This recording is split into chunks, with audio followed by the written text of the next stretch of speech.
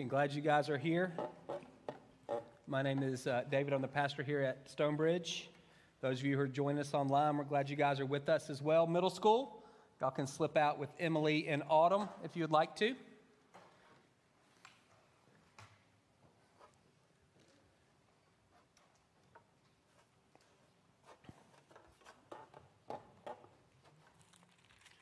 Everybody else can turn to Ezra chapter 6. I like it. They're seeing who goes, and then the rest of them follow. If you're in here and you're in middle school, it's definitely going to be better down there. I would encourage you to go. All right, so Ezra, we've been looking at this for several months. So we've got these returnees, 42,360 Jews who returned from Babylonian captivity to Jerusalem. They've been rebuilding the temple.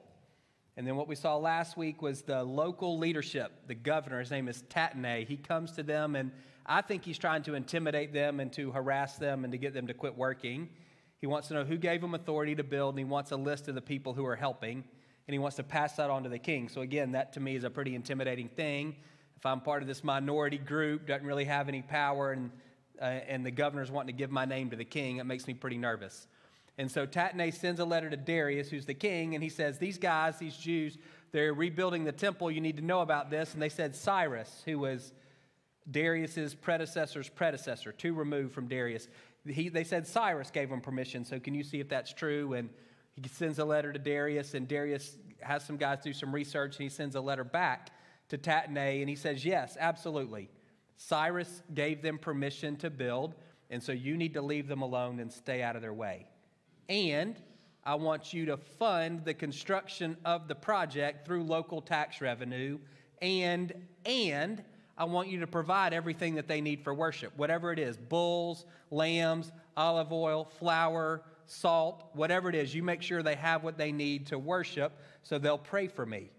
And if you don't do that, then we're going to pull a beam out of your house and impale you on it. So that's the letter to Tatnai, Darius' reply to his thing. So we'll pick up there. What's the response once that letter makes it to Jerusalem? Then, because of the decree King Darius had sent, Tatnai, the governor of the Trans-Euphrates, and Shethar-Bozenai and their associates carried it out with diligence, and you would too if it was on threat of impalement. So the elders of the Jews continued to build and prosper under the preaching of Haggai the prophet and Zechariah, descendant of Iddo. They finished building the temple according to the command of the God of Israel and the decree of Cyrus, Darius, and Artaxerxes, the kings of Persia.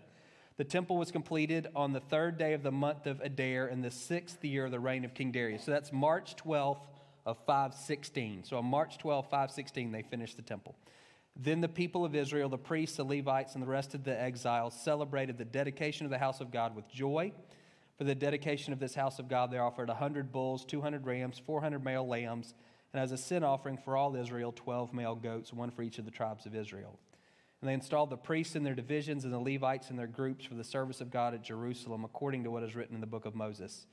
On the 14th day of the first month, so that's on April 21st. On April 21st, the exiles celebrated the Passover. The priests and Levites have purified themselves and were all ceremonially clean. The Levites slaughtered the Passover lamb for all the exiles, for their relatives, the priests, and for themselves.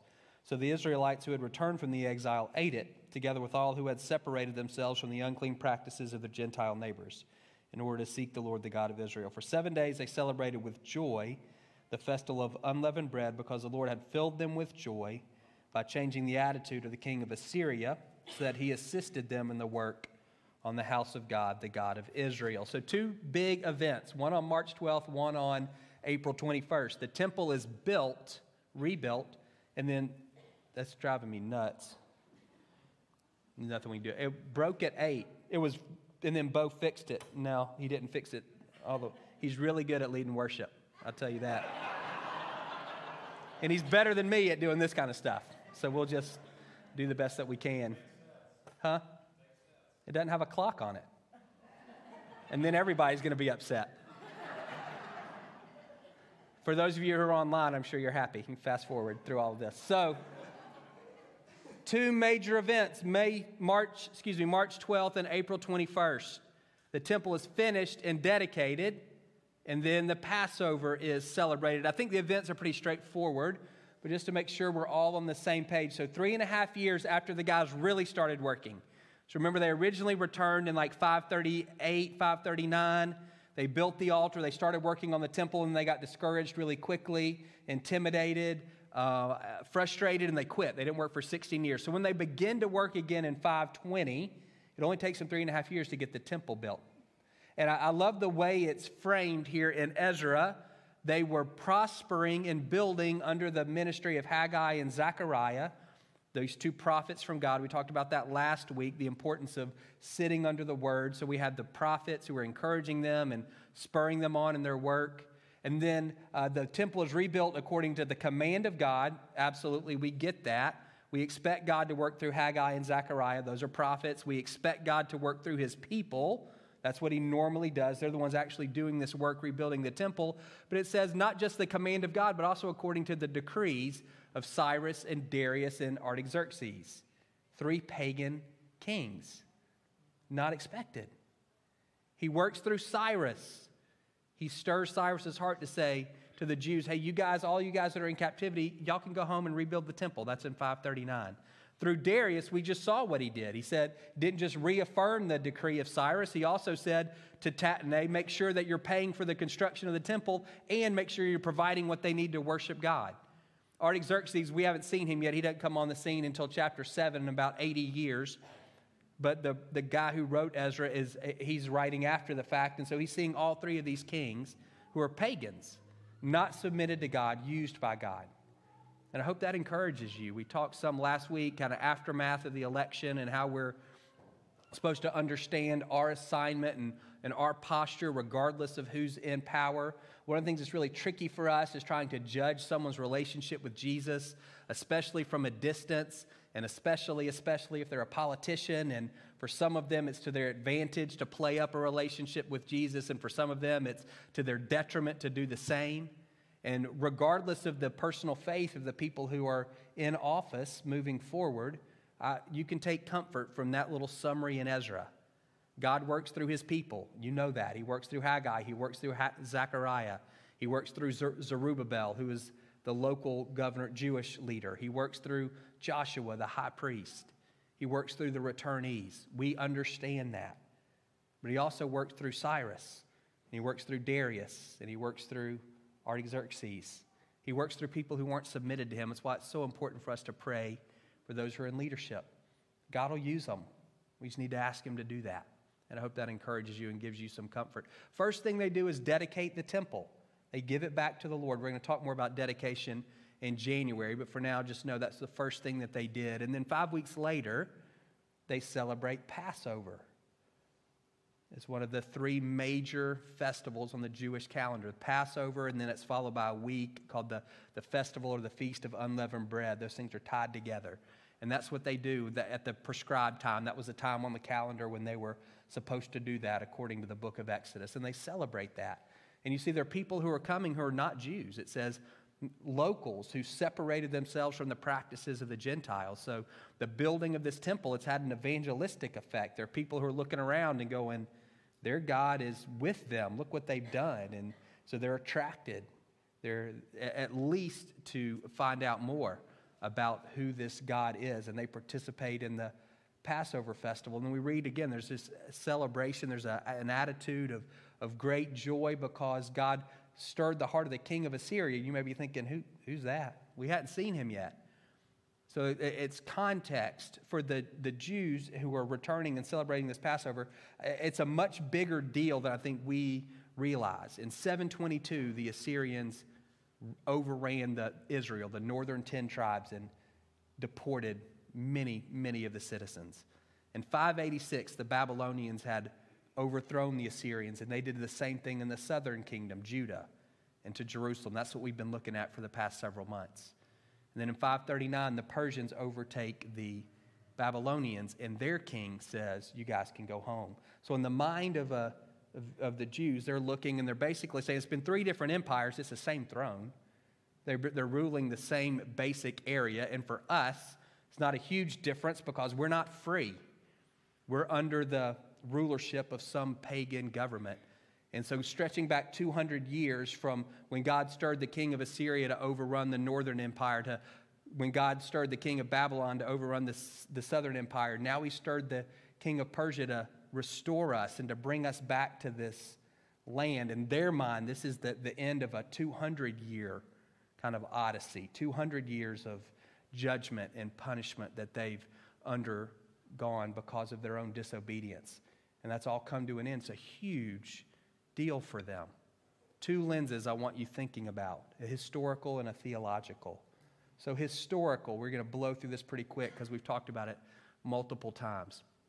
What happened and what does that mean? I think if you're just recounting the major events of the last 70 years, the takeaway is that God is a promise-keeping God. In 586, the Babylonians overrun Jerusalem, destroy the temple, destroy the city, deport 10,000 of the leading citizens. And then in 539, God stirs Cyrus to let the Jews return to Jerusalem. And then in 516, we see that the temple is rebuilt and restored. Three major promises of God were called into question in 586 when the Babylonians overran Jerusalem. The land, we call it the promised land. God said to Abraham, here's the dirt that I'm going to give to you and to your descendants. Well, they just got kicked off of that dirt. They got forcibly removed. So is God going to honor that promise? Jerusalem, I'm going to put my name here, God says. This is a special city. My name is going to dwell in Jerusalem. Well, it's a pile of rocks. Is God going to keep that promise? The temple, this special building, the place where God's going to dwell and God's people can meet with him, that also is a pile of rocks. It's been destroyed. So three major promises, land, Jerusalem, temple, all called into question in 586 BC. And for 70 years, the people wonder, is God faithful? Is God trustworthy? Is God done with us? Maybe he's still who he says he is, but we're not his people anymore. All of those things swirling around in the mind of the Jews. And when the temple is rebuilt, it's not just celebration because the construction is done. It's celebration because these promises have been reaffirmed. They're back in the land. Not all of them, but a remnant, 42,360. They're back in Jerusalem. It's not fully restored. We'll see more of that when we look at Nehemiah. But people are occupying it again. The temple has been rebuilt. These three major promises that God made to the Jewish people that were called into question in 586 have been affirmed in 516. We can look and say, well, even the exile was an example of God's faithfulness. He said way back in Deuteronomy 28, if you're not faithful, then I'm going to send you and your king into exile in a foreign land. And that's what he did. Even the exile is an example of God's faithfulness. God is a promise-keeping God. You know that. Theologically, this is one that's a bit of a stretch for us, and I want us to dig in.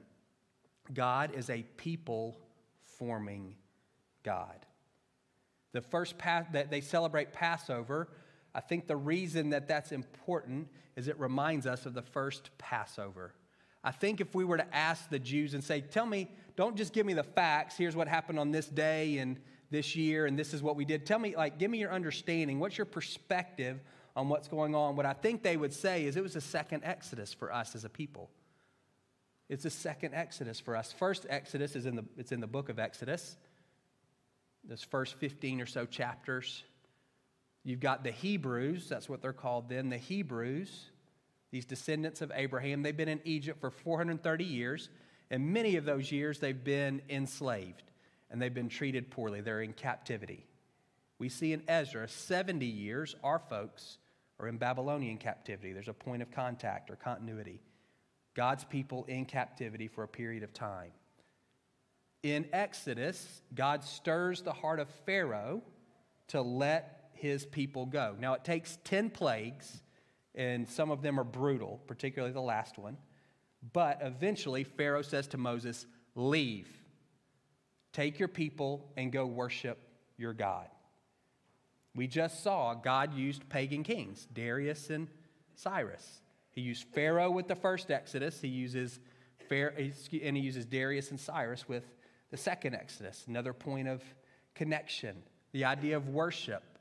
Pharaoh says to Moses, go and worship your God. Darius says to Tattenai, make sure that the Jews have everything that they need to worship their God. When the Hebrews are leaving Egypt, Moses says to them under the command of God, knock on your neighbor's doors and ask them for gold and for silver and for clothes. And in this way, you'll plunder the Egyptians. Remember, they're slaves. They don't have anything. But they leave enriched because God makes the Egyptians favorably disposed to them.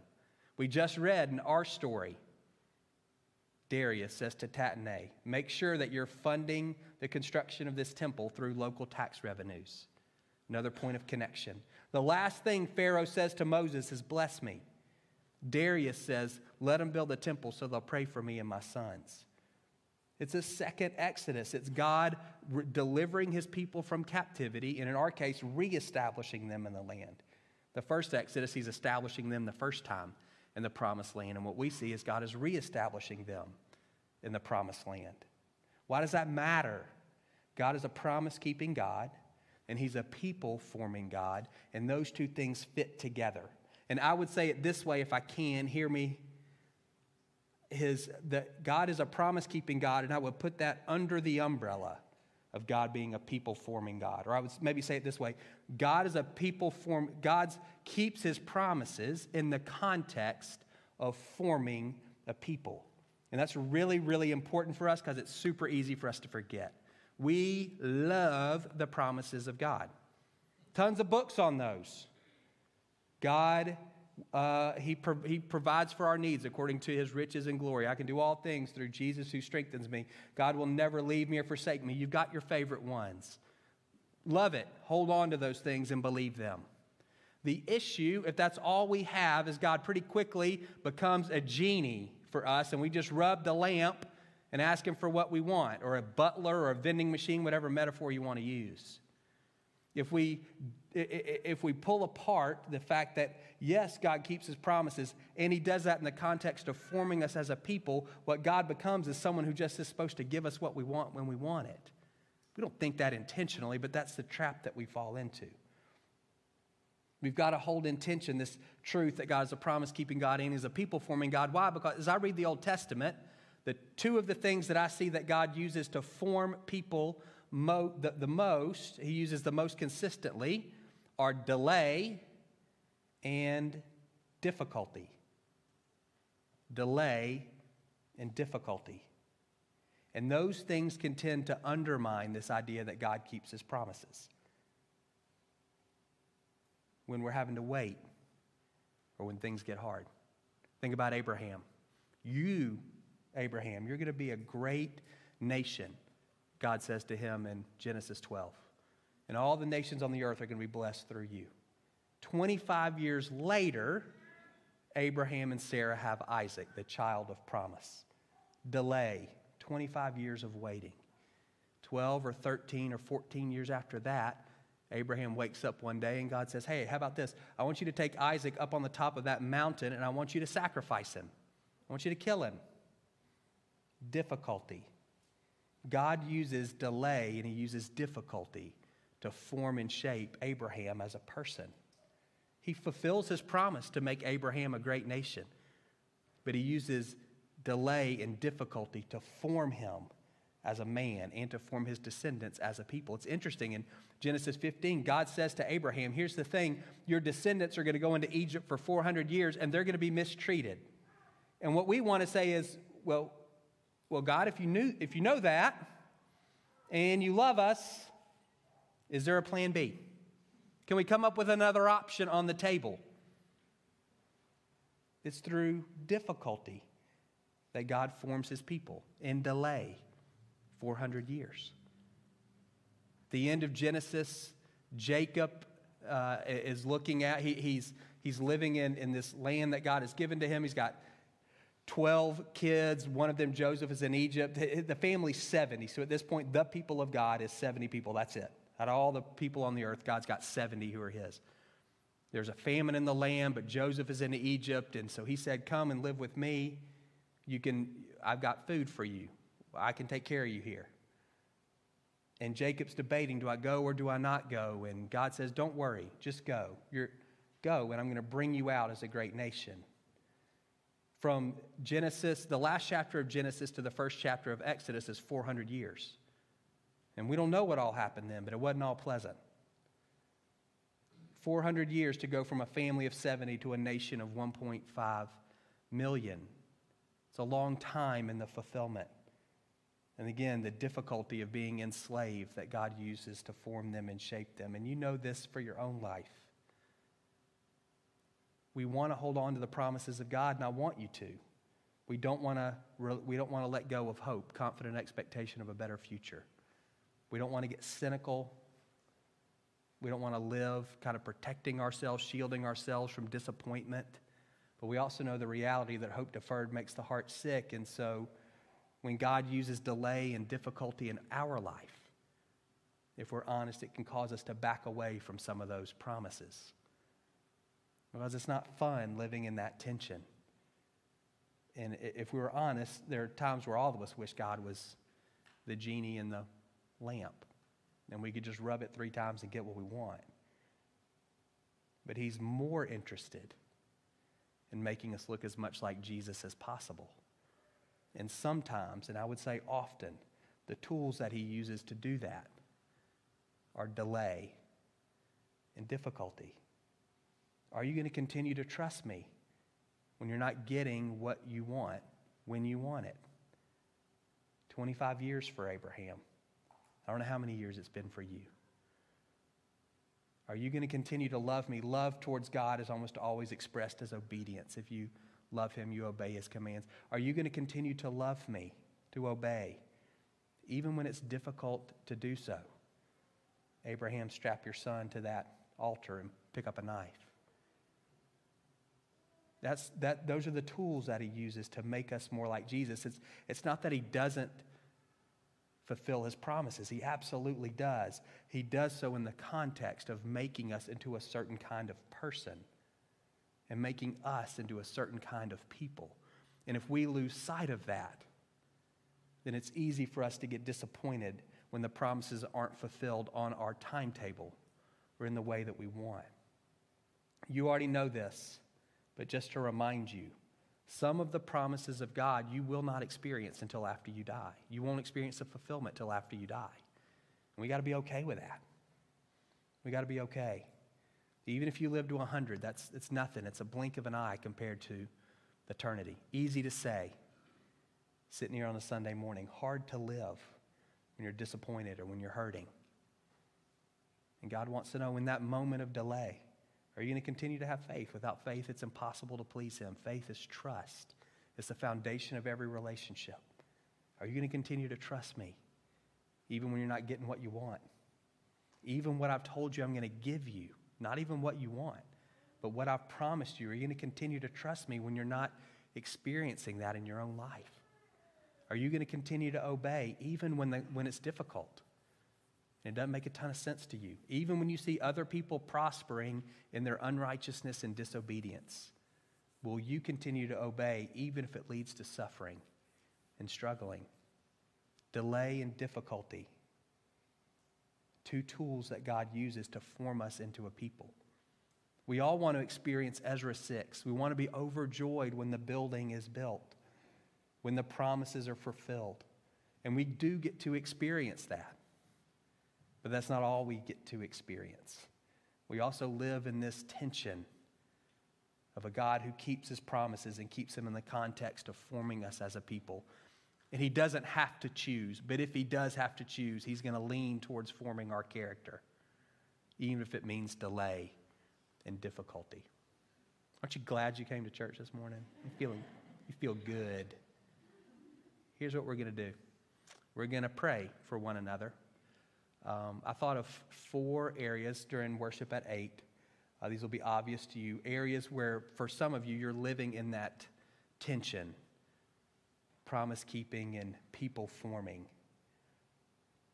And my fear, again, it's not easy to live in that tension. And so what we tend to do, what I've found, is we just shut down the hope part of us because it's too hard to have our hope deferred. And so there's this little part of our heart that we just get a little bit calloused towards the Lord. And we just decide, well, God's not going to fill in the blank.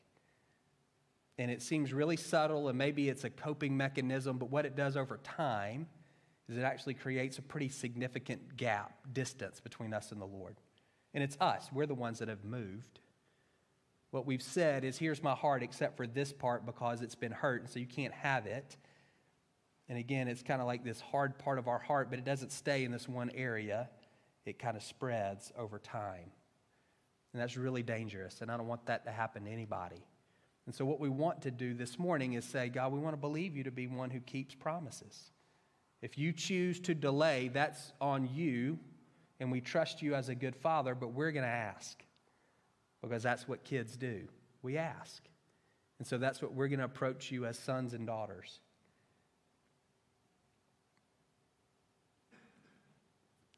So a few things. One, if you want to have children and you can't yet, we want to pray for you.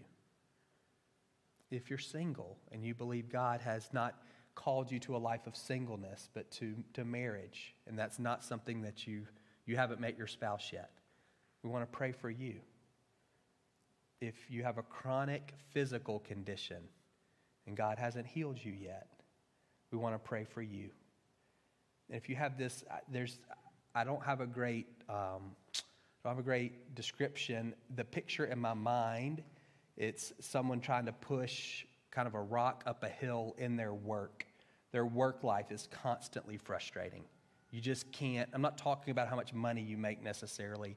I'm just like you can't get ahead in work. You just feel like no matter how hard you work, you're just barely making it. You're just treading water. And again, I'm not just speaking specifically about your paycheck. So though there may be another one we'll pray for you for sure, but those were the four that I was thinking about that I believe the Lord wants to address. And I'm not making any promises and guarantees that you're going to get pregnant next week. What I'm saying is I want us to press into God as a promise-keeping God. He is forming us as a people, absolutely. And sometimes that means delay, and sometimes that means difficulty. And to me, that's his part of the equation. Our part of the equation as sons and daughters is to maintain a posture of trust and say, God, I trust you. And so I'm going to ask you for the things that I need and the things that I want. And as a good father, you get to decide how and when those things come to me. And I'm going to continue to live a life loving you, which really looks like obedience. And in this moment, what obedience I think looks like is asking and seeking and knocking and trusting him to respond. We'll have some people next door in that prayer area. If you want to engage, talk with somebody, then please go there. Otherwise, we want you to come forward, and our staff will have some oil, and we'll anoint you with oil. And again, it's not magic. It's just a sign of the Holy Spirit working on your life. If you don't want that oil, because we are going to put it on more than one person's hand, then you can just say you don't want to be anointed. And they are going to ask you a question and just say, what are you praying for? Just so they know what to pray. You don't have to give them the story. You can just say healing or whatever so that they know how to pray for you, and they'll be wearing masks while they do that. Is that good? So if you're not coming forward, I want you to pray for the people who are. That's a tough spot to be in when you're living in the tension of promise keeping and people forming. That's a very tender spot. And so if they're here, that's what they're here for. And so I want you to be praying for God to speak to them and to move in their life. And then Bo will dismiss us in a few minutes. They're here, yes. Okay. I didn't think he was in the room yet. All right, so I'm glad you guys got to join us and I want you guys to respond pretty quickly. Just a couple of thoughts. I have Ryan Jackson with me this morning, and we've just been listening to the Lord. We've asking God, what specifically from that would you have us to encourage, to have you guys dwell, think, read more on this morning? And as David was preaching, a couple things that came to mind. One, and really they're all around prayers that I would like to encourage you to have with the Lord over this next week. One in particular is for you to ask the questions of, God, what are you doing, or how are you using this delay and this difficulty? Those two buckets I feel like are really helpful for me and be really helpful for you to be able to ask God, what are you doing through my delay and difficulty? If that's you, if when David was speaking, you were able to say, that is exactly where I fall. Seeing God not only as a God who is a promise-keeping God, but also a God who wants to form us and shape us, and who knows how to do so best. I think that is really critical. The next part is another prayer that is more just like a conversation, similar to that first question that I would encourage you to have with the Lord. And it's around this question of trust. Do you trust me? And will you continue to trust me? I think those are continually on this path that we're moving to being formed as being conformed to the image of Christ. As we're being formed, we continually have to come back to this place of saying, I'm going to continue to trust you. I continue to trust what you are doing in me and through me through my delay and difficulty. So, a couple of prayer points. Ryan, do you have anything you'd like to share? Yes, and I was just thinking too, as you were talking, that David talked about Joseph and him being the number 2 in Egypt, but I mean, if you think about it too, he had that delay, he had those difficulties also in his life. I mean, he was taken by his own brothers and then sold, and that's how he came into the land of Egypt. And then once he even got there, he didn't give up on the Lord. He's still working hard, but then he was even thrown in jail, and it was through those experiences too that he was able to read the dreams and be brought in front of the Pharaoh, that he was able to read the dream, that was able to provide the knowledge that allowed them to prepare for the famine. So he never, you kind of can see that in the scripture that he never gave up, and it wasn't just one difficulty either in his life. It was multiple difficulties, and it was a long time period as he kind of became that number 2 person that was able to help out, and that God kind of was able to now bring back his people into Egypt and grow them, that David talked about today. So that was just something that the Lord put on my heart. Well, that's great. Ryan, I appreciate you being here and sharing. Guys, I'm glad that you're able to come into worship with us this morning. We just hope that you have a great rest of the day, and we'll see you next week.